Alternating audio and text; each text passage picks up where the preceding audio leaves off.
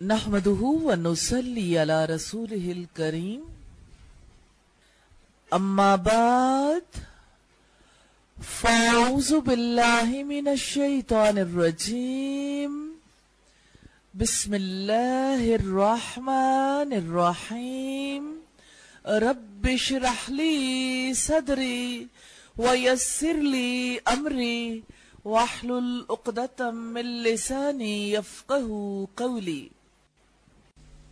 اس رکوع کو پڑھنے کے بعد ہمیں اس قابل ہو جانا چاہیے نوح علیہ السلام پر ایمان لانے والوں کی کامیابی کی حقیقت کو سمجھ سکیں، قوم نوح کی ہلاکت کے اسباب کو جان سکیں، اللہ تعالیٰ سے ڈر کر رہنا سیکھ سکیں، پچھلے واقعات سے سبق لینا سیکھ سکیں۔ آئیے تفسیر دیکھتے ہیں۔ وَأُوحِيَ إِلَى نُوحٍ أَنَّهُ لَن يُؤْمِنَ مِن قَوْمِكَ إِلَّا مَن قَدْ آمَنَ فَلَا تَبْتَئِسْ بِمَا كَانُوا يَفْعَلُونَ۔ اور نوح کو وحی کی گئی کہ یقیناً تمہاری قوم میں سے اب کوئی ہرگز ایمان نہیں لائے گا مگر یقیناً جو ایمان لا چکا، یقیناً آپ ان کاموں پر غمگین نہ ہو جو وہ کرتے ہیں۔ سیدنا نوح علیہ السلام نے 950 سال تبلیغ کی۔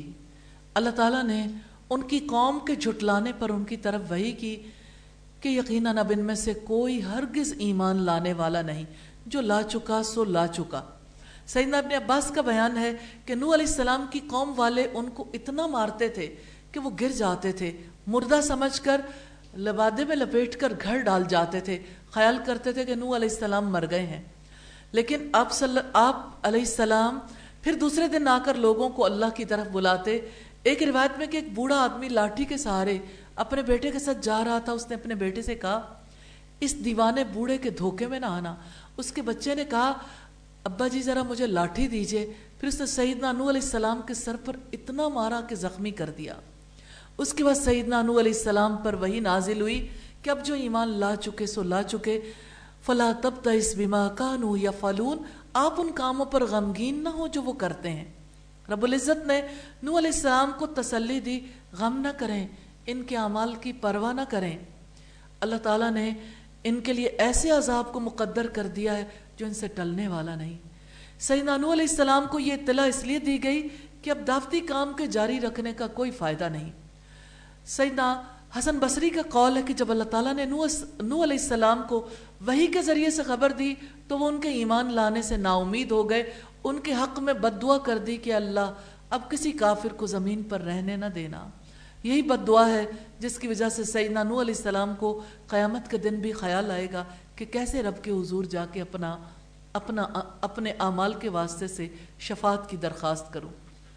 آیت نمبر 37 ہے وَاصْنَعِ الْفُلْكَ بِأَعْيُنِنَا وَوَحْيِنَا وَلَا تُخَاطِبْنِي فِي الَّذِينَ ظَلَمُوا إِنَّهُمْ مُغْرَقُونَ۔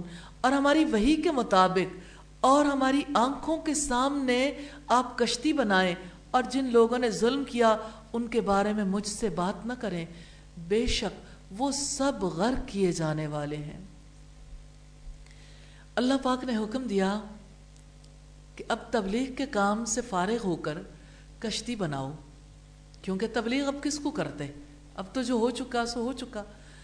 سیدنا نوح علیہ السلام کو حکم دیا ہماری ہدایت کے مطابق، ہماری حفاظت میں، ہماری مرضی کے مطابق کشتی بناؤ۔ یہ تاریخ انسانی کی پہلی کشتی تھی۔ صاحب فتح البیان کہتے ہیں کہ یہاں پر جو رب العزت نے کہا بِآیُنِنَا، تو یہ عینن کی جمع تعظیم اور مبالغے کے لیے استعمال کیا گیا، کثرت کے لیے نہیں۔ عین یعنی آنکھ بھی اللہ تعالیٰ کی صفات میں سے ایک صفت ہے جس کی کیفیت ہم نہیں جانتے لیکن ایمان لانا واجب ہے۔ تورات کی تصریح کے مطابق کشتی کی لمبائی 3 ہاتھ اور چوڑائی 50 ہاتھ اور اونچائی 30 ہاتھ تھی۔ ہاتھ سے مراد یہ ہے، یعنی یہ اتنا ہاتھ نہیں، زرا یعنی اتنا۔ اور اس کے 3 درجے یا منزلیں تھی، اس میں روشن دان، دروازے، کھڑکیاں اور کوٹھڑیاں تھیں، یعنی ان کے کیبنز تھے، اور باہر رال لگائی گئی تھی۔ گویا یہ موجودہ دور کے لحاظ سے ایک درمیانے درجے کا بحری جہاز تھا، جسے بنی نوع انسان کی تاریخ میں سیدنا نوح علیہ السلام نے غالباً پہلی بار بنایا تھا۔ اس کے بنانے کا طریقہ خود اللہ پاک نے وحی کے ذریعے سکھایا تھا. وَلَا تُخَاطِبْنِي فِي الَّذِينَ ظَلَمُوا، اور جن لوگوں نے ظلم کیا ان کے بارے میں مجھ سے بات نہ کرنا. یعنی ظالم ہلاک ہو رہے ہو تو ان کی سفارش نہ کرنا. اِنَّهُمْ مُغْرَقُونَ، وہ سب غرق کیے جانے والے ہیں. یعنی ان کے بارے میں تقدیر کا فیصلہ ہو چکا، سب پانی میں غرق کر کے ہلاک کر دیے جائیں گے. وَيَصْنَعُ الْفُلْكَ وَكُلَّمَا مَرَّ عَلَيْهِ مَلَأٌ مِّن قَوْمِهِ سَخِرُوا مِنْهُ قَالَ إِن تَسْخَرُوا مِنَّا فَإِنَّا نَسْخَرُ مِنْكُمْ كَمَا تَسْخَرُونَ. اور نوح کشتی بناتا رہا، اور جب بھی اس کی قوم کے سردار اس کے پاس سے گزرتے تو وہ اس کا مذاق اڑاتے. اس نے کہا اگر تم ہم سے مذاق کرتے ہو تو یقیناً ہم بھی تم سے مذاق کریں گے جیسا کہ تم مذاق کر رہے ہو. وَيَصْنَعُ الْفُلْكَ، اور نوح کشتی بناتا رہا. حافظ شمس الدین ذہبی کی الطب النبوی میں بعض سلف سے نقل کیا گیا کہ انسان کے لیے جتنی صنعتوں کی ضرورت ہے ان سب کی ابتدا وحی کے ذریعے کسی پیغمبر کے ذریعے عمل میں آئی. پھر حسب ضرورت اس میں اضافے اور سہولتیں مختلف زمانوں میں ہوتی رہی. سب سے پہلے پیغمبر سیدنا آدم علیہ السلام کی طرف جو وحی آئی اس کا بیشتر حصہ زمین کی آباد کاری اور مختلف صنعتوں سے متعلق. بوجھ اٹھانے کے لیے پہیوں کے ذریعے چلنے والی گاڑی کی ایجاد بھی اسی سلسلے کی ایجادات میں سے ہے. یہ روایت معارف القرآن کی ہے. وَكُلَّمَا مَرَّ عَلَيْهِ مَلَأٌ مِّن قَوْمِهِ سَخِرُوا مِنْهُ، اور جب بھی اس کی قوم کے سردار اس کے پاس سے گزرتے تو وہ اس کا مذاق اڑاتے. کہتے کہ نبوت کے بعد اب انجینئر بن گیا ہے، پہلے نبی تھا اب انجینئر بن گیا ہے کہ کشتی بنانے لگ گئے ہیں اور اب یہ خشکی میں کشتی چلائیں گے. نعوذ باللہ. قَالَ إِن تَسْخَرُوا مِنَّا فَإِنَّا نَسْخَرُ مِنْكُمْ كَمَا تَسْخَرُونَ. اس نے کہا کہ اگر تم ہم سے مذاق کرتے ہو تو یقیناً ہم بھی تم سے مذاق کریں گے جیسا کہ تم مذاق کر رہے ہو. سیدنا نوح علیہ السلام نے اپنی قوم سے کہا اگر آج تم ہمارا مذاق اڑاتے ہو تو ہم آخرت میں تمہارا مذاق اڑائیں گے. سیدنا نوح علیہ السلام اس پر ہنستے کہ یہ لوگ بجائے اس کے کہ ایمان اور اطاعت کے ذریعے اللہ کے عذاب سے بچیں، الٹا کفر اور نافرمانیوں پر جمے ہوئے ہیں اور اللہ کے نشانیوں کا مذاق اڑا کر اللہ کے عذاب کی دعوت دے رہے ہیں. یہ بھی ہو سکتا ہے کہ نوح علیہ السلام کے جواب کو انہوں نے مشکل کی وجہ سے مذاق کہہ دیا ہو، جیسا کہ برائی کی سزا اسی جیسی برائی ہے. یہ روح المعانی کی روایت ہے. آیت نمبر 39 ہے فَسَوْفَ تَعْلَمُونَ مَنْ يَأْتِيهِ عَذَابٌ يُخْزِيهِ وَيَحِلُّ عَلَيْهِ عَذَابٌ مُقِيمٌ. سو جلدی تم جان لو گے کہ کون ہے جس پر ایسا عذاب آتا ہے جو اسے رسوا کر دے گا اور دائمی عذاب کس پر اترتا ہے. فَسَوْفَ تَعْلَمُونَ، سو جلدی تم جان لو گے، جلدی تمہیں پتہ چل جائے گا.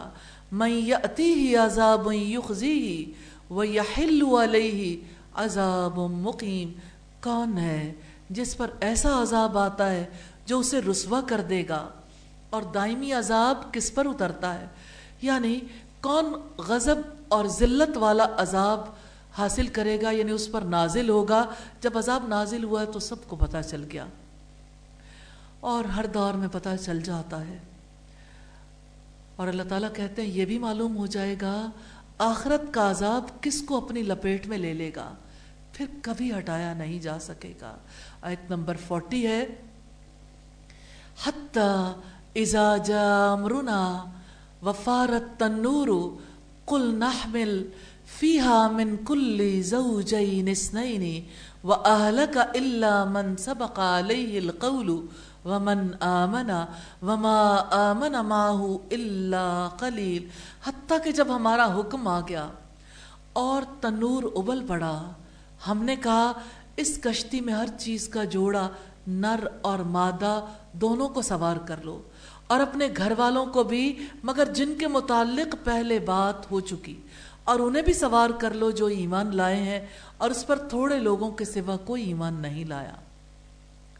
حتیٰ اذا جاء امرنا، حتیٰ کہ جب ہمارا حکم آ گیا، یعنی مشرکوں کو ہلاک کرنے کا، عذاب کے نزول کا مقررہ وقت آ گیا.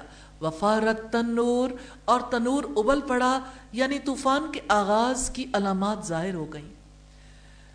علامات یہ تھیں کہ طوفانی بارشوں کا سلسلہ شروع ہو گیا، ساری زمین پر جگہ جگہ چشمے جاری کر دیے گئے، اور تنوروں سے بھی پانی ابلنے لگا جو کہ آگ کا مقام ہے. پانی اس کام کے لیے جمع ہو گیا جو ان کے لیے مقدر کر دیا گیا تھا. قل نحمل، اللہ تعالیٰ نے حکم دیا کہ اس میں سوار کر لو. قل نحمل فیہا من کل زوجین اثنین، ہم نے کہا اس کشتی میں ہر چیز کا جوڑا، نر اور مادہ دونوں کو سوار کر لو. سیدنا نوح علیہ السلام کو حکم دیا کہ جب آسمان سے پانی برسے، زمین پانی ابلنے لگے، ہر قسم کی مخلوق میں سے ہر صنف کا جوڑا یعنی نر اور مادہ کشتی پر سوار کر لیں تاکہ مخلوقات باقی رہیں. وَأَهْلَكَ إِلَّا مَنْ سَبَقَ عَلَيْهِ الْقَوْلُ وَمَنْ آمَنَ، اور اپنے گھر والوں کو بھی مگر جن کے متعلق پہلے بات ہو چکی انہیں بھی سوال کر لو جو ایمان لائے ہیں. سیدنا نوح علیہ السلام کو حکم دیا گیا اپنے گھر والوں کو بھی کشتی میں سوار کر لیں. پھر کیا ہوا؟ اللہ نے پانی کے دروازے کھول دیے، زمین کو پھاڑا گیا، آسمان سے پانی برسایا گیا اور کشتی چل پڑی. یہ بدلہ تھا اس شخص کے لیے جس کا انکار کیا گیا. الا من سبق علیہ القول، مگر جن کے متعلق بات ہو چکی تھی، یعنی جس کی ہلاکت پہلے سے طے کر دی گئی تھی، جیسے نوح علیہ السلام کی بیوی والا اور ان کا بیٹا کنعان. ومن آمنا، اور انہیں بھی سوار کر لو جو ایمان لائے ہیں، جنہوں نے تصدیق کی، جنہوں نے آپ کی پیروی کی. وما آمن معه الا قلیل، اور اس پر تھوڑے لوگوں کے سوا کوئی ایمان نہیں لایا. یعنی سیدنا نوح علیہ السلام کے ساتھ بہت کم لوگ ایمان لانے والے تھے. سیدنا ابن عباس نے کہا یہ 80 لوگ تھے جن میں مرد اور عورتیں شامل تھیں. ابن کثیر کی روایت ہے. آیت نمبر 41 ہے وَقَالَ ارْكَبُوا فِيهَا بِسْمِ اللَّهِ مَجْرَيْهَا وَمُرْسَاهَا إِنَّ رَبِّي لَغَفُورٌ رَحِيمٌ، اور نوح نے کہا سوار ہو جاؤ اس میں، اللہ کے نام سے اس کا چلنا بھی ہے اور اس کا ٹھہرنا بھی، یقیناً میرا رب بہت بخشنے والا ہے، نہایت رحم والا ہے. سیدنا نوح علیہ السلام نے ان لوگوں سے کہا جن کو کشتی میں سوار کرنے کا اللہ نے حکم دیا تھا کہ اس میں سوار ہو جاؤ، یعنی کیلوں والی، تختوں والی کشتی پر. بسم اللہ، اللہ کے نام سے. یہ ایک مومن کا یقین ہے کہ اللہ کی عظیم ذات ہی کے ذریعے کاموں میں برکت ہوتی ہے. یہی اسلامی طریقہ زندگی ہے. مجریہا و مرساہا، اس کا چلنا بھی ہے اور اس کا ٹھہرنا بھی، یعنی اب کشتی اللہ کی مشیت کے حوالے ہے. کشتی کا چلنا، کشتی کا ٹھہرنا اللہ کے نام سے ہے، اللہ کے اذن سے. انسان کا چلنا اور انسان کا ٹھہرنا بھی اسی سے ہے. ان ربی لغفور الرحیم، یقیناً میرا رب بہت بخشنے والا، نہایت رحم والا ہے. میرا رب توبہ کرنے والوں اور رجوع کرنے والوں کے گناہ ڈھانپ دیتا ہے. میرا رب وسیع مغفرت والا ہے. وہ اپنے بندوں کو ان کے گناہوں کی وجہ سے ہلاک نہیں کرتا، بلکہ وہ ان میں سے کافروں اور ظالموں کو ہلاک کرتا ہے. تو اللہ رحیم ہے، گناہوں پر توبہ کے بعد بخش دیتا ہے. علماء نے اسی آیت سے استدلال کرتے ہوئے کشتی یا جانور پر سوار ہوتے وقت بسم اللہ کہنے کو مستحب کہا. نبی صلی اللہ علیہ وسلم کی سنت سے بھی اس کی تائید ہوتی ہے. اس سے چند باتیں اور بھی معلوم ہوتی ہیں. ایک تو یہ کہ مومن کو صرف اسباب پر بھروسہ نہیں کرنا چاہیے، بلکہ اللہ سے اس کے فضل و کرم کی دعا بھی کرتے رہنا چاہیے، کیونکہ اسباب کی باغ ڈور اللہ ہی کے ہاتھ میں. دوسری یہ کہ کشتی یا جہاز پر سوار ہوتے ہوئے یہ دعا پڑھنی چاہیے بسم اللہ مجریہا و مرساہا ان ربی لغفور الرحیم. آیت نمبر 42 ہے وَهِيَ تَجْرِي بِهِمْ فِي مَوْجٍ كَالْجِبَالِ وَنَادَى نُوحٌ ابْنَهُ وَكَانَ فِي مَعْزِلٍ يَا بُنَيَّ ارْكَبْ مَعَنَا وَلَا تَكُن مَّعَ الْكَافِرِينَ. اور وہ کشتی پہاڑ جیسی موج میں انہیں لے کر چلنے لگی، اور نوح نے اپنے بیٹے کو پکارا اور وہ الگ تھلگ جگہ میں تھا، اے میرے چھوٹے بیٹے ہمارے ساتھ سوار ہو جاؤ اور کافروں کے ساتھ نہ ہو جاؤ۔ کشتی میں بیٹھنے والے بیٹھ گئے، محفوظ پناہ گاہ تھی، لیکن حفاظت تو اللہ کے حکم سے تھی۔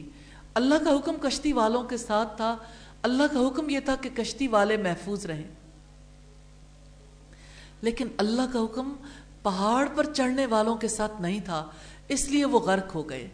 فی موج کالجبال، پہاڑ جیسی موج میں۔ سیدنا نوح علیہ السلام کی کشتی ایمان والے مسافروں کو لے کر جا رہی تھی، اور کیفیت کچھ یوں تھی کہ موجیں پہاڑوں کی طرح ٹھاٹھے مار رہی تھیں۔ وَنَادَى نُوحٌ ابْنَهُ وَكَانَ فِي مَعْزِلٍ، اور نوح نے اپنے بیٹے کو پکارا اور وہ الگ تھلگ جگہ میں تھا۔ نوح علیہ السلام بیٹے سے کہتے تھے سوار ہو جاؤ، بیٹا فاصلے پر تھا۔ سیدنا نوح چاہتے تھے قریب آئے اور کشتی میں بیٹھ جائے۔ یا بنی ارکب، یا بنی ارکب معنا ولا تکن مع الکافرین، اے میرے چھوٹے بیٹے ہمارے ساتھ سوار ہو جاؤ اور کافروں کے ساتھ نہ ہو جاؤ۔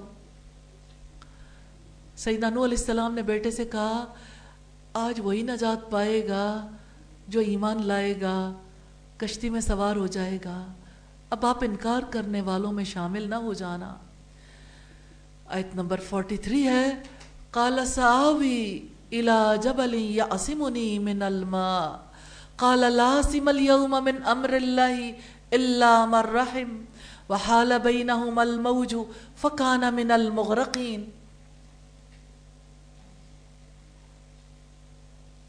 اس نے کہا میں جلد ہی کسی پہاڑ پر پناہ لے لوں گا، وہ مجھے اس پانی سے بچا لے گا۔ نوح نے کہا آج اللہ تعالیٰ کے فیصلے عذاب سے بچانے والا کوئی نہیں مگر جس پر اس نے رحم کیا، اور ان دونوں کے درمیان ایک موج حائل ہو گئی، پھر وہ غرق کیے گئے لوگوں میں سے ہو گیا۔ سیدنا نوح علیہ السلام کے بیٹے نے باپ کی بات کو رد کرتے ہوئے کہا میں کشتی پر سوار ہو کر کیا کروں گا، میں پہاڑ کی چوٹی پر چڑھ جاتا ہوں، کشتی تو نیچے پہاڑ بہت اونچا ہے، تاکہ میں سیلاب سے بچ جاؤں۔ اس نے نادانی سے سمجھا کہ پانی پہاڑ کی چوٹی تک نہیں پہنچے گا، اس لیے میں چوٹی پر چڑھوں گا تو بچ جاؤں گا۔ نوح علیہ السلام نے کہا لا عاصم اليوم، آج کے دن کوئی بچانے والا نہیں، کوئی ایسا نہیں جو اللہ کے عذاب سے بچا سکے۔ یہ سیلاب نہیں، اللہ کا عذاب ہے، جس سے وہی بچے گا جس پر اللہ تعالیٰ رحم فرمائے گا۔ بچنے کے لیے کوئی کیسا ہی سبب اختیار کر لے، جسے اللہ نہ بچائے کبھی نہیں بچ سکتا۔ سیدنا عائشہ صدیقہ فرماتی ہیں کہ جب یہ آیت نازل ہوئی اور اپنے قریبی رشتہ داروں کو ڈرائیے تو رسول اللہ کوہ صفا پر کھڑے ہوئے اور فرمایا اے فاطمہ محمد صلی اللہ علیہ وسلم کی بیٹی، اے صفیہ عبد المطلب کی بیٹی، اے عبد المطلب کی اولاد، میں اللہ کے سامنے تمہارے بارے میں کسی چیز کا اختیار نہیں رکھتا، البتہ یہاں میرے مال میں سے جو چاہے لے لو۔ صحیح مسلم کی 503 نمبر روایت ہے۔ وَحَالَ بَيْنَهُمَا الْمَوْجُ فَكَانَ مِنَ الْمُغْرَقِينَ، ان دونوں کے درمیان ایک موج حائل ہو گئی، پھر وہ غرق کیے گئے لوگوں میں سے ہو گیا۔ رحیم باپ اور نافرمان بیٹے کے درمیان موج حائل ہو گئی، جس نے بیٹے کو ہمیشہ کے لیے باپ سے جدا کر دیا۔ بیٹا باپ کی آنکھوں کے سامنے غرق ہو گیا۔ آیت نمبر 44 ہے، وَقِيلَ يَا أَرْضُ ابْلَعِي یا ارض ابلعی ماءکی ویا سماء اقلیعی وغیض الماء وقضی الامر واستوت علی الجودی وقیل بعدا للقوم الظالمین۔ اور کہا گیا کہ اے زمین اپنا پانی نگل جا، اور اے آسمان تھم جا، اور پانی نیچے اتار دیا گیا اور کام تمام کر دیا گیا، اور وہ جودی پر جا ٹھہری، اور کہا گیا دوری ہے ظالم لوگوں کے لیے۔ جب سیلاب نے نافرمان لوگوں کو برباد کر دیا، فرما بردار لوگوں کو اللہ تعالیٰ نے بچا لیا، تو رب العزت نے کہا اے زمین اپنا پانی نگل جا، سارا پانی پی جاؤ، اور اے آسمان تھم جا، اب ایک قطرہ بھی زمین پر نہ گرے، اس طرح آسمانوں اور زمین نے اپنے رب کی اطاعت کی. وغیظ الماء، اور پانی نیچے اتار دیا گیا. زمین کا پانی زمین کے نیچے جذب ہو گیا، اوپر کا جو کیچڑ تھا اسے سکھا دیا گیا. وقضی الامر، اور کام تمام کر دیا گیا. یعنی اہل ایمان اور جھٹلانے والوں کا فیصلہ ہو گیا. اللہ کا فیصلہ غالب آ گیا. جس کو بچانا چاہا بچا دیا، جسے ہلاک کرنا چاہا ہلاک کر دیا. کیوں برسا تھا پانی؟ زمین نے کیوں اگلا تھا پانی؟ پانی زندگی کی بنیاد ہے. پانی کے بغیر زندہ نہیں رہ سکتے. جن کی آنکھوں میں حیا کا پانی نہیں آتا وہ اللہ کی نافرمانیاں کرتے چلے جاتے ہیں. اللہ کیسے اسی پانی کو ان کے لیے موت کا سبب بنا دیتا ہے. وہ پانی آسمان سے اترا تھا اس قوم کو، پوری کی پوری قوم کو تباہ و برباد کرنے کے لیے، غرق کرنے کے لیے. پانی جس مقصد کے لیے اترا، زمین نے جس مقصد کے لیے پانی اگلا، مقصد پورا ہو گیا. اب پانی سے کہا رک جاؤ، اب ضرورت نہیں رہ گئی. اور کشتی سے کہا گیا وَاسْتَوَتْ عَلَى الْجُودِيِّ، اور وہ جودی پر جا ٹھہری. جودی ایک پہاڑ ہے اس جزیرے میں جو دجلہ اور فرات کے بیچ میں موصل کے قریب ہے. بخاری کی کتاب التفسیر کی روایت ہے. کشتی پہاڑ پر ہے اور لوگ مرے پڑے ہیں زمین پر. کشتی والے بچا لیے گئے، جانور بھی، پرندے بھی، انسان بھی. وَقِيلَ بُعْدًا لِلْقَوْمِ الظَّالِمِينَ، اور کہا گیا، یہ کیسا منظر ہے جہاں کہا گیا دوری ہے ظالم لوگوں کے لیے. ہلاک ہونے والوں کے پیچھے ایسی لعنت لگا دی گئی جو ہمیشہ ان کا ساتھ دے گی. عبد الرحمن ابن خلدون نے لکھا ہے، اہل علم کا اتفاق ہے کہ طوفان کی وجہ سے زمین پر رہنے والے سبھی لوگ ایک دور میں ہلاک ہو گئے تھے. اور جو مسلمان نوح علیہ السلام کے ساتھ کشتی میں سوار ہوئے تھے ان کی کوئی اولاد نہیں ہوئی، صرف نوح علیہ السلام کے تینوں بیٹوں سے نسل چلی. اسی لیے نوح علیہ السلام آدم ثانی کہلائے. مقریزی نے اپنی کتاب الخطط میں بھی تمام اہل ادیان کا اسی پر اتفاق نقل کیا ہے. آیت نمبر 45 ہے، وَنَادَى نُوحٌ رَبَّهُ فَقَالَ رَبِّ إِنَّ ابْنِي مِنْ أَهْلِي وَإِنَّ وَعْدَكَ الْحَقُّ وَأَنْتَ أَحْكَمُ الْحَاكِمِينَ. اور نوح نے اپنے رب کو پکارا تو کہا، اے میرے رب، یقیناً میرا بیٹا میرے گھر والوں میں سے ہے اور بلا شبہ آپ کا وعدہ سچا ہے اور آپ فیصلہ کرنے والوں میں سب سے بہتر فیصلے کرنے والے ہیں. نوح علیہ السلام نے اپنے رب سے کہا کہ میرا بیٹا میرے گھر والوں میں سے ہے اور آپ کا وعدہ سچا ہے. تو نے کہا تھا، تو نے وعدہ کیا تھا کہ ہر قسم کے جانوروں کا جوڑا اپنے ساتھ سوار کر لو اور اپنے گھر والوں کو بھی، اور آپ نے جو وعدہ کیا تھا آپ اس کی خلاف ورزی کبھی نہیں کریں گے.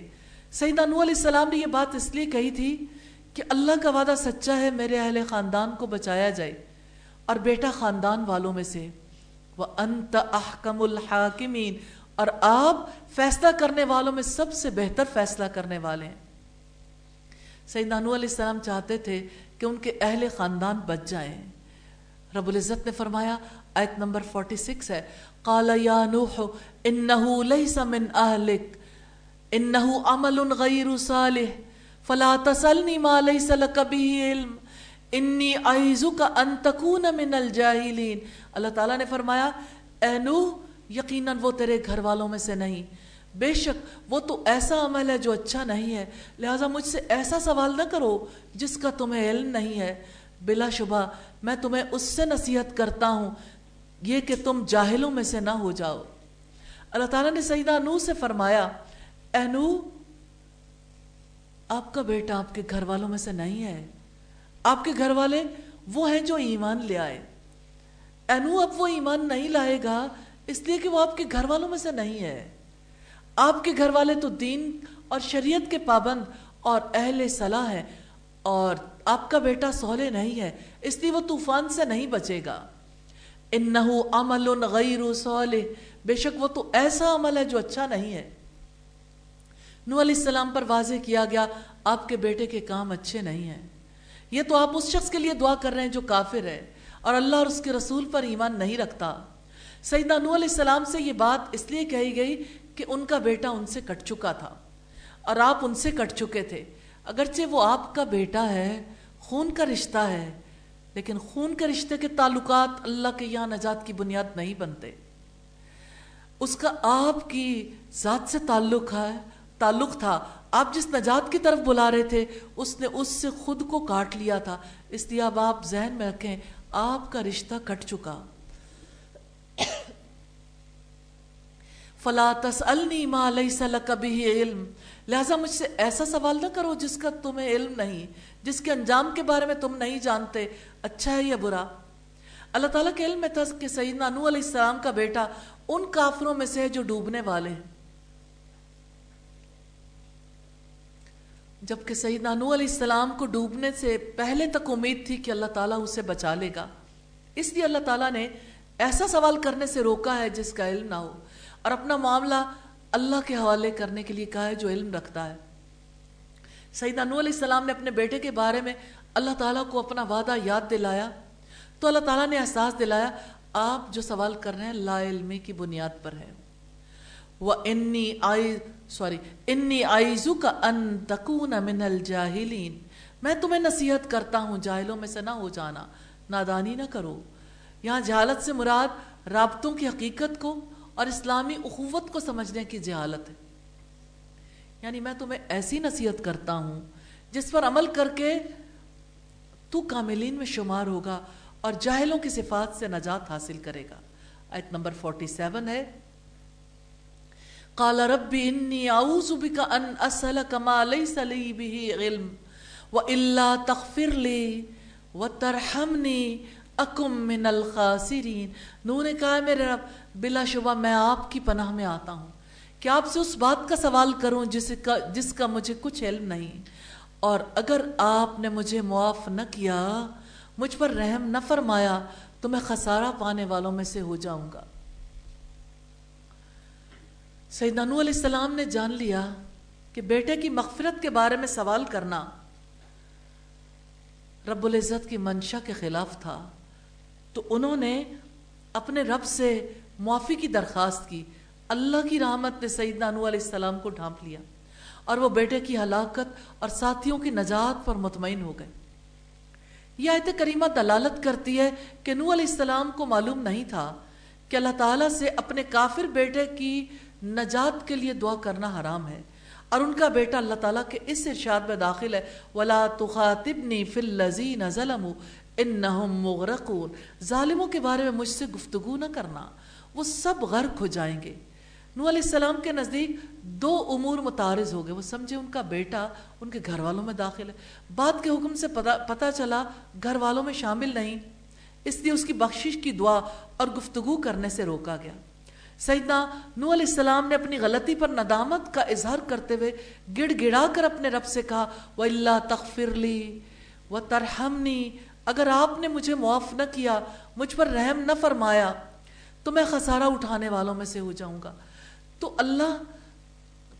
اللہ کے یہاں خسارے سے بچانے والی چیز اللہ کی مغفرت اور رحمت ہے. اکم من الخاسرین، تو میں خسارہ پانے والوں میں سے ہو جاؤں گا، یعنی مجھے کوئی نفع نہیں ہوگا. سیدنا آدم علیہ السلام سے جب غلطی ہوئی تو انہوں نے بھی رب العالمین سے مغفرت اور رحمت کی درخواست کی تھی، جیسے سورہ الاعراف کی آیت نمبر 23 میں ہے وَإِن لَّمْ تَغْفِرْ لَنَا وَتَرْحَمْنَا لَنَكُونَنَّ مِنَ الْخَاسِرِينَ. قِيلَ يَا نُوحُ اهْبِطْ بِسَلَامٍ مِّنَّا وَبَرَكَاتٍ عَلَيْكَ وَعَلَىٰ مِمَّن مَّعَكَ وَأُمَمٌ سَنُمَتِّعُهُمْ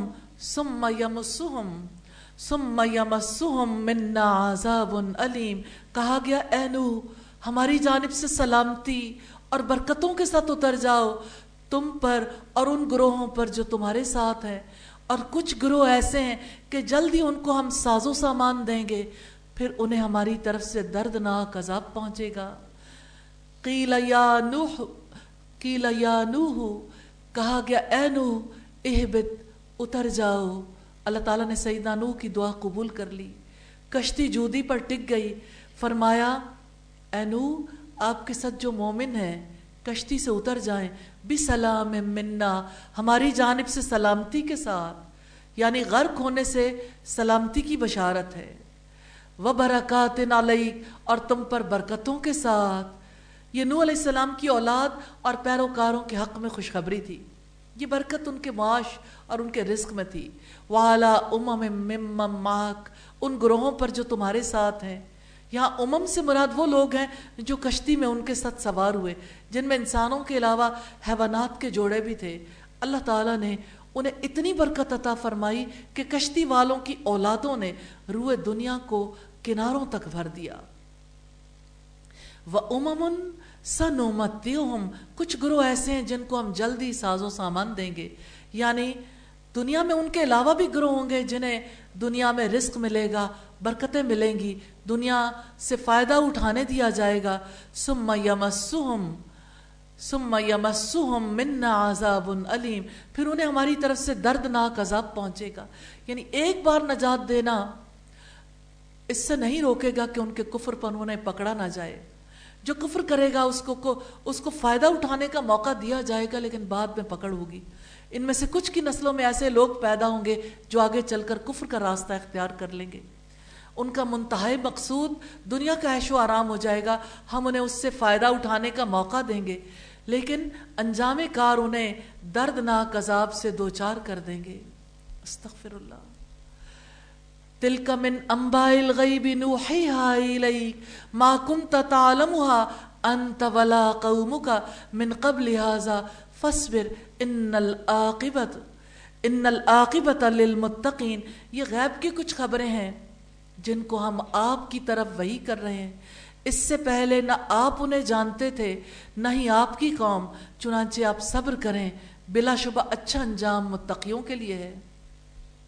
تلک من انباء الغیب، اللہ رب العزت نے یہاں بتا دیا کہ دیکھو محمد صلی اللہ علیہ وسلم تو کبھی جان ہی نہیں سکتے تھے، انہیں پتہ نہیں چل سکتا تھا کہ نوح علیہ السلام کے ساتھ کیا بیتی۔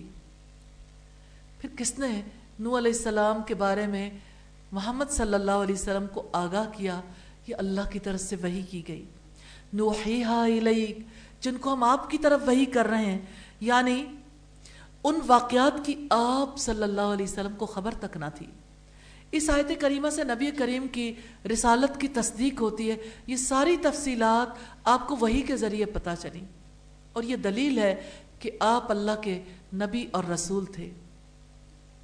ما کنت تعلمها انت ولا قومک من قبل ھذا، اس سے پہلے نہ آپ انہیں جانتے تھے نہ ہی آپ کی قوم، وہی سے پہلے ان واقعات سے آپ کی قوم بھی ناواقف تھی۔ اب آپ لوگوں کو ایسے سنا رہے ہیں جیسے آنکھوں سے مشاہدہ کیا ہو، لہٰذا کوئی یہ خیال نہیں کر سکتا کہ ان واقعات کو سن کر بیان کیا گیا ہے۔ پچھلے انبیاء کی کتابیں بھی اس کی تصدیق کرتی ہیں۔ فصبر، آپ صبر کریں، آپ کی قوم جھٹلائے تو صبر کریں، دعوت دین پر ثابت قدم رہیں، سیدنا نوح کی طرح صبر کریں۔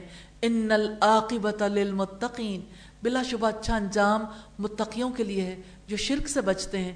آپ کی قوم کے مقابلے میں آپ کا انجام اسی طرح اچھا ہے جس طرح نوح علیہ السلام کی قوم کے مقابلے میں نوح علیہ السلام کا انجام اچھا تھا۔ آپ اس یقین کے ساتھ اپنی ذمہ داری ادا کیے جائیں کہ دنیا میں فتح و کامرانی اور آخرت میں نعمت ابدی ہم انہی بندوں کو دیں گے جو تقوی کی راہ اختیار کریں گے۔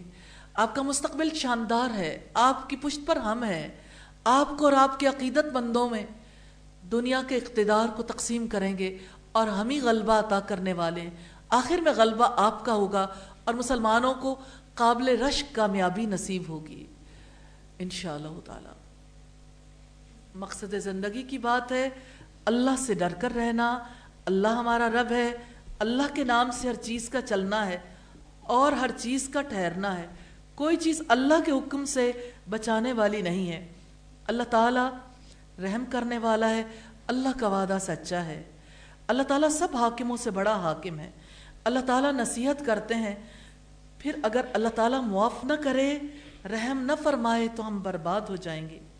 اللہ تعالیٰ دردناک عذاب دینے والا ہے، اللہ تعالیٰ غیب کی خبریں بتانے والا ہے۔ رسول اللہ ہمارے رہنما ہیں. رسول اللہ نے مومنین نوح کی کامیابیوں کے بارے میں بتایا, قوم نوح کی ہلاکت کے اسباب کے بارے میں بتایا, اللہ سے ڈر کر رہنا سکھایا, پچھلے واقعات سے سبق لینا سکھایا. انجام کی بات ہے, آخری انجام اللہ سے ڈر کر رہنے والوں کے لیے کامیاب لوگوں کے رویے ہیں ایمان لانا, صبر کرنا اور اللہ سے ڈر کر رہنا. ناکام لوگوں کے رویے ہیں ظلم کرنا, مذاق اڑانا, جاہلوں میں سے ہونا. آؤ کچھ کر لیں, ہمت اور صبر کے ساتھ کتاب کا کام کرنا ہے. انشاءاللہ منزل ہے کہاں تیری. کیا میں نے حضرت نوح اور ان کے ساتھیوں کو طوفان سے بچانے کے پروگرام کو سمجھنے کا ارادہ کر لیا ہے؟ کیا میں نے قوم نوح کی ہلاکت کے اسباب کو سمجھنے کا ارادہ کر لیا ہے؟ کیا میں نے اللہ سے ڈر کر رہنے کا ارادہ کر لیا ہے؟ یا اللہ ہمیں اپنا ایسا خوف نصیب کر دے کہ ہمارے اور ہمارے گناہوں کے درمیان مشرق اور مغرب کا بعد پیدا ہو جائے. رکوع کا موضوع ہے تاریخ دعوت و تکذیب, قوم نوح عذاب میں گرفتار کر لی گئی. اس رکوع کے 9 اہم ٹاپکس ہیں. پہلا موضوع ہے نوح علیہ السلام پر وحی بھیجی گئی. دوسرا ہے نوح علیہ السلام کشتی بناتے ہیں. تیسرا ہے اللہ تعالیٰ کا حکم آ گیا. چوتھا ہے کشتی چلتی ہے. پانچواں ہے کشتی رکتی ہے. چھٹا ہے حضرت نوح کی فریاد. ساتواں کشتی سے اترتے ہیں. آٹھواں ہے نبی صلی اللہ علیہ وسلم سے خطاب. نواں ہے تعلق باللہ. ہم کیا کریں؟ انشاءاللہ نوح علیہ السلام اور باقی انبیاء اور محمد صلی اللہ علیہ وسلم کی اتباع میں دعوت دین کا کام کرنا ہے, اللہ کے پیغام کو پہنچانا ہے, اپنا جائزہ لینا ہے جو آپ نماز کے بعد لیں گے انشاءاللہ تعالی. کوئی سوال کرنا چاہیں تو آپ سوال کر لیں. جی جی بتائیے.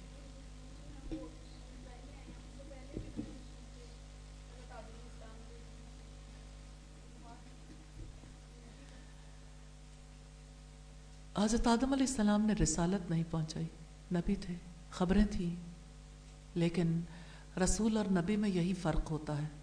نبی کے پاس خبر ہوتی ہے لیکن رسول اس کو پہنچانے کا ذمہ دار ہوتا ہے. اس کا پیغام صرف اپنے تک نہیں رہتا.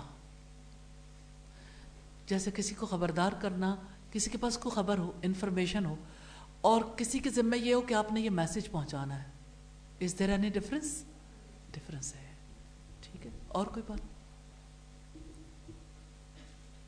اور کوئی بات پوچھنا چاہیں؟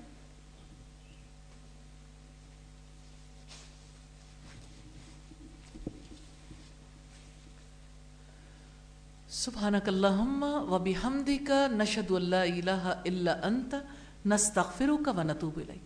السلام علیکم ورحمۃ اللہ وبرکاتہ. جی آپ مجھے یہ بتائیں گے, کیونکہ آپ لوگ خطائیں بہت کر چکے ہیں, میں اس وقت پہ آپ کو چاہتی ہوں کہ اس دوران آپ نے جو جو کام نہیں کیے ان کا بھی حساب کتاب لیا جائے, کیونکہ حساب کتاب نہیں لیں گے آپ کا دل اتنا سخت ہو جائے گا, اللہ آپ کو موقع نہیں دے گا کبھی کام کرنے کا. آپ کے ذمہ بہت سے کام لگائے گئے نا, اور آپ ان کاموں کے بارے میں یوں سمجھتے ہیں کسی کو یاد نہیں ہے, جواب دہ نہیں سمجھتے. کوئی اسائنمنٹ دی بھی آپ کو؟ اسائنمنٹ آپ نے کمپلیٹ کر کے پہنچائی نہیں؟ آپ نے کوئی اور کام کرنا تھا.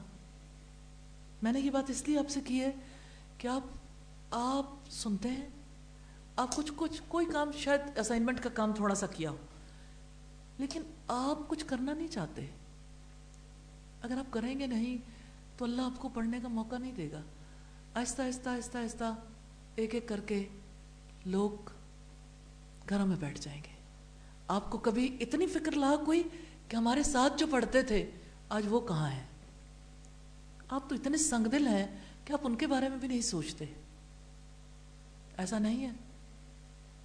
آپ سمجھتے یہ کسی اور ہی کی ذمہ داری ہے, نہیں سمجھتے. دیکھیں آپ کا رویہ بولتا ہے. رویہ آپ لوگوں میں سے ممکن ہے ایکسیپشنل کیسز کچھ ہوں کہ جو اپنی ذمہ داری سمجھتے ہوں, لیکن میں اوور آل بیہیویئر کو آپ کے سامنے رکھ رہی ہوں کہ اوور آل آپ کے دل میں یہ بات نہیں ہے. کہ یہ ہماری رسپانسبلٹی. آپ یہاں پر بزنس ایڈمنسٹریشن پڑھنے نہیں آئے, آپ یہاں پر کیمسٹری پڑھنے نہیں آئے, آپ یہاں پر اللہ کا کلام پڑھنے آئے ہیں, دین پڑھنے آئے ہیں. جب دین پڑھنے آئے ہیں تو دین کا تقاضے ہوتے ہیں, ان تقاضوں کو پورا نہیں کریں گے تو دین کا علم بھی چھوٹ جائے گا. اس لیے اللہ سے معافی مانگے اور جو آپ کے ذمہ کام لگایا گیا اس کام کو انجام دیں. دوسری بات جو مجھے آپ سے کہنی ہے سورہ یوسف کے بارے میں, آپ ڈیسائیڈ کر لیں. اگر آپ یہ سمجھتے ہیں کہ ہمارے لیے یہ کام کرنا ممکن نہیں ہے, ایسا ہو سکتا ہے کہ آپ یہ سمجھتے ہو کہ یہ کام میرے بس میں نہیں ہے. کتنے لوگ سمجھتے ہیں کہ آپ کے بس میں نہیں ہے؟ کوئی سمجھتا ہے آپ میں سے؟ کوئی نہیں سمجھتا. آپ یہ کام اپنے گھروں پہ کر لیں گے؟ کب کریں گے؟ کوئی ڈیٹ آپ کو پتا ہے؟ یہ آپ نے کھلا چھوڑ دیا نا, نو پلاننگ, لہٰذا سورہ البقرہ والا معاملہ ہو جائے گا. سورہ البقرہ میں بھی پیپرز قریب تھے, اب بھی پیپرز قریب ہیں. ظاہر ہے جب پیپر قریب ہوتے ہیں تو انسان کا دل چاہتا ہے کہ وہ اپنے کام اچھے طریقے سے پورے کر لے اور ایگزامز دے دے. تو آپ نے امتحان ہی دیتے رہنا, آپ نے پیپر ہی دیتے رہنا. آپ کے پیپر کا پارٹ ہے بھائی یہ, آپ کو یہ کام کرنا ہے. بلغوا انی ولو آیا کے حکم کے تحت. اس لیے پلان کر کے ٹائم طے کریں. عفت ابھی کس دن سے شروع کریں گے؟ کتنے دن چاہیے آپ کو؟ کتنے دن چاہیے؟ آپ اس کو خود ڈیسائیڈ کر لیں نا. جی اس کو بھول جائیں, اس کو بھول جائیں کس دن شروع ہوگی, کیونکہ آپ ممکن ہے کہ یہ ٹیوزڈے تک ختم ہو جائے, ٹیوزڈے سے پہلے ہی ختم ہو جائے شاید. دیکھیں آپ اپنا ٹائم اپنے لحاظ سے رکھیے. پچھلی کتنے دن کی تھی سورہ یوسف جو ہے؟ جی 4 days. تو اس کا مطلب 4 days پلان ہے. انویٹیشن آپ اس کے بارے میں جو کچھ چاہتے ہیں, سوشل میڈیا کیمپین, آپ کا موبائل, آپ کے دوست, آپ کے لوگ, آپ اس پہ کیمپین لگا دیں. آپ اپنی فیس بک کے تھرو اسے کہہ سکتے ہیں, اپنے جاننے والوں کو, ارد گرد والوں کو بلا سکتے ہیں نا. اب تو سوشل میڈیا کے تھرو آپ زیادہ آسانی سے کام کر سکتے ہیں. اور اسی طرح سے جیسے آپ اپنے گھر والوں کو, رشتہ داروں کو رسول اللہ نے نہیں بلایا تھا, پھر کب بلائیں گے آخر؟ تو کوئی 4 دن آپ اپنے لیے طے کر لیں. وہ کون سے 4 دن ہوں گے؟ کون سے 4 دن ہوں گے؟ آج اس کو طے کر لیں. اور اس کو باقی سٹیز میں بھی آپ میسج دے دیں یہ فلاں دن ہوں گے. وہ 4 دن ہر جگہ پر ایک ہی ہوں گے. یہ نہیں ہوگا اچھا میرے گھر میں یہ ہو گیا اور میرا فلاں یہ ہو گیا, یہ والی بات نہیں, کیونکہ کام ہوتا نہیں ہے. سورہ البقرہ پہ بھی اسی طرح سے آپ لوگوں نے کیا کہ آپ آگے لے جاتے رہے, پھر چلو کبھی خیال آیا ہو کہ اب ہم نے 10 پارے پڑھ لی, ہماری 10 چھٹیاں آ گئیں, اب ہم کر لیں. آپ کو چھٹیاں ملیں, آپ کو کچھ ہو جائے, آپ نے اپنے آپ کو یہ سمجھا کہ یہ ہمارا کام ہی نہیں ہے. اللہ کا کام ہمارا کام نہیں ہے, ایسا نہیں ہے. کوئی ایک فرد ایسا ہو جس نے سورہ البقرہ کا کورس کروایا, کوئی ایک فرد. یہ اجتماعی طور پر اجتماعی رویے ہیں. اس لیے اللہ سے استغفار کرنی اس وقت بہت ضروری ہے. اس موقع پر استغفار کریں گے اللہ کی رحمت ہو جائے گی انشاءاللہ. تو دن مجھے بتا دیں کون سا ہو. آپ صبح پڑھ بھی لیں گے تو کیا فرق پڑے گا, کوئی بات نہیں. آپ کی کلاسز بھی تو ہونی ہے نا. میں اس کو نیکسٹ منڈے تک نہیں لے جانا چاہتی, اسی ویک میں شروع کریں گے انشاءاللہ. تو آپ دعوت کا کام کریں گے نا, سنڈے آپ کے پاس ہے انشاءاللہ, اور آپ ویڈیو اس کی ڈاؤن لوڈ کر لیں, آپ گھر میں لگا کے اسے سنیں, آڈیو سن لیں. اور النور کی ویب سائٹ آپ کی ویب سائٹ ہے, اس سے آپ باقی چیزیں ڈاؤن لوڈ کر سکتے ہیں اور آپ اسے پڑھ سکتے ہیں. آپ کے لیے کوئی مشقت ہو آپ وہاں سے فائدہ اٹھا سکتے ہیں, تو اس کو بھی ڈاؤن لوڈ کر لیں, سنیں. کل کے دن پہ سنیں گے تو آپ کو اچھا فیل ہوگا انشاءاللہ تعالی. اور اس کی جو کیمپین ہے اس کیمپین کے بارے میں سمجھائیے, کس طرح سے آپ چھوٹے چھوٹے آڈیو میسیجز ہیں, ویڈیو میسیجز ہیں, ان دنوں میں جتنے زیادہ آپ میسیجز بھیجیں گے اور تھرسٹ پیدا ہوگی. اور لوگ اس کو کرنے کے لیے آپ جتنی خوبی کے ساتھ دعوت دیں گے, جتنا آپ کے دل پہ اثر ہوگا نا, آپ اتنا ہی اچھے طریقے سے دوسروں کو بتا سکیں گے. لیکن یہ کام کرنا ہے. مجھے یہ بتائیں, ویڈنسڈے, تھرسڈے, فرائیڈے, سیٹرڈے, 4 دن ٹھیک ہے؟ یہ 4 دن ٹھیک ہے؟ کتنے لوگ ہیں جو کہتے ہیں ٹھیک ہے؟ کون کہتے ہیں کہ یہ 4 دن ٹھیک نہیں ہے؟ کوئی ایسا نہیں. دیکھیں میں جب بات کہہ رہی ہوں نا اس وقت پہ آپ اس لیے خاموش نہ ہو جائیں. آپ لوگوں سے بہت سے لوگ ہیں جو بات پہ میرے پاس آتے ہیں ہم نے آپ سے سوال کرنا تھا. جب میں یہاں کہتی ہوں سوال کریں پھر کیوں نہیں کرتے؟ پھر اگر آپ کہتے ہیں کہ اچھا ٹھیک ہے الگ بیٹھ کے کوئی اور مسئلہ ڈسکس کرنا تھا تو ٹھیک ہے اس کے لیے ٹائم لیا جا سکتا ہے, کوئی ایسی بات. لیکن وہی سوال جو کلاس میں کرنا تھا بعد میں کیوں کرنے آئے؟ بعد میں تو نہیں کرنا چاہیے, ڈرنا نہیں ہے. جی آپ بتائیے.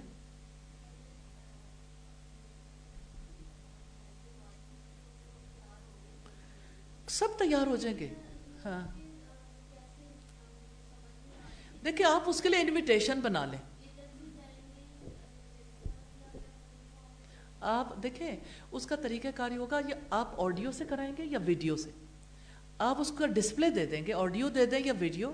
اس کی تیاری کر لیں کہ کلاس میں آڈیو کیسے دینی ہے یا ویڈیو اگر لگا دیتے ہیں تو سب کے لیے بھی آسانی ہو جاتی ہے. اور اس میں آپ کا رول جو ہے نا فیسیلیٹیٹر کا ہوگا. آپ کے لیے مشقت نہیں ہے لیکن مل کے اسے سیکھیں. ٹھیک ہے تو آپ دیکھیں انہوں نے اپنا عملی تجربہ رکھا کہ میں نے بات کی اور وہ تیار ہیں, تو آپ نے کم لوگوں کو دعوت نہیں دینی انشاءاللہ. ٹھیک ہے. اچھا نیبر سے کیے.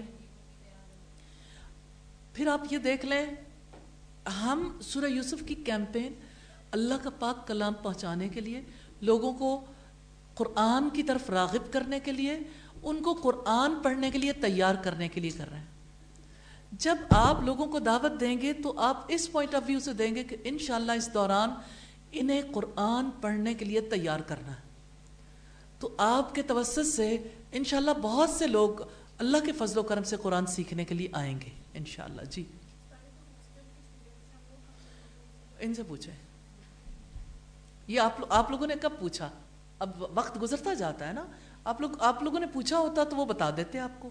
آپ کے جو بڑے بیٹھے ہیں وہ آپ کو بتائیں گے, اور لوگ بھی ہیں جو آپ کو بتائیں گے کہ کس طرح سے ہاسٹل کے لوگ کہاں جا کے کریں گے. اگر اور کہیں نہیں تو اپنے گھر چلے جائیں, گھر جا کے دیں. لیکن گھر جانے کی ہم ویک ڈیز میں تو اجازت نہیں دیں گے, اس لیے یہ کام تو کرنا ہے انشاءاللہ.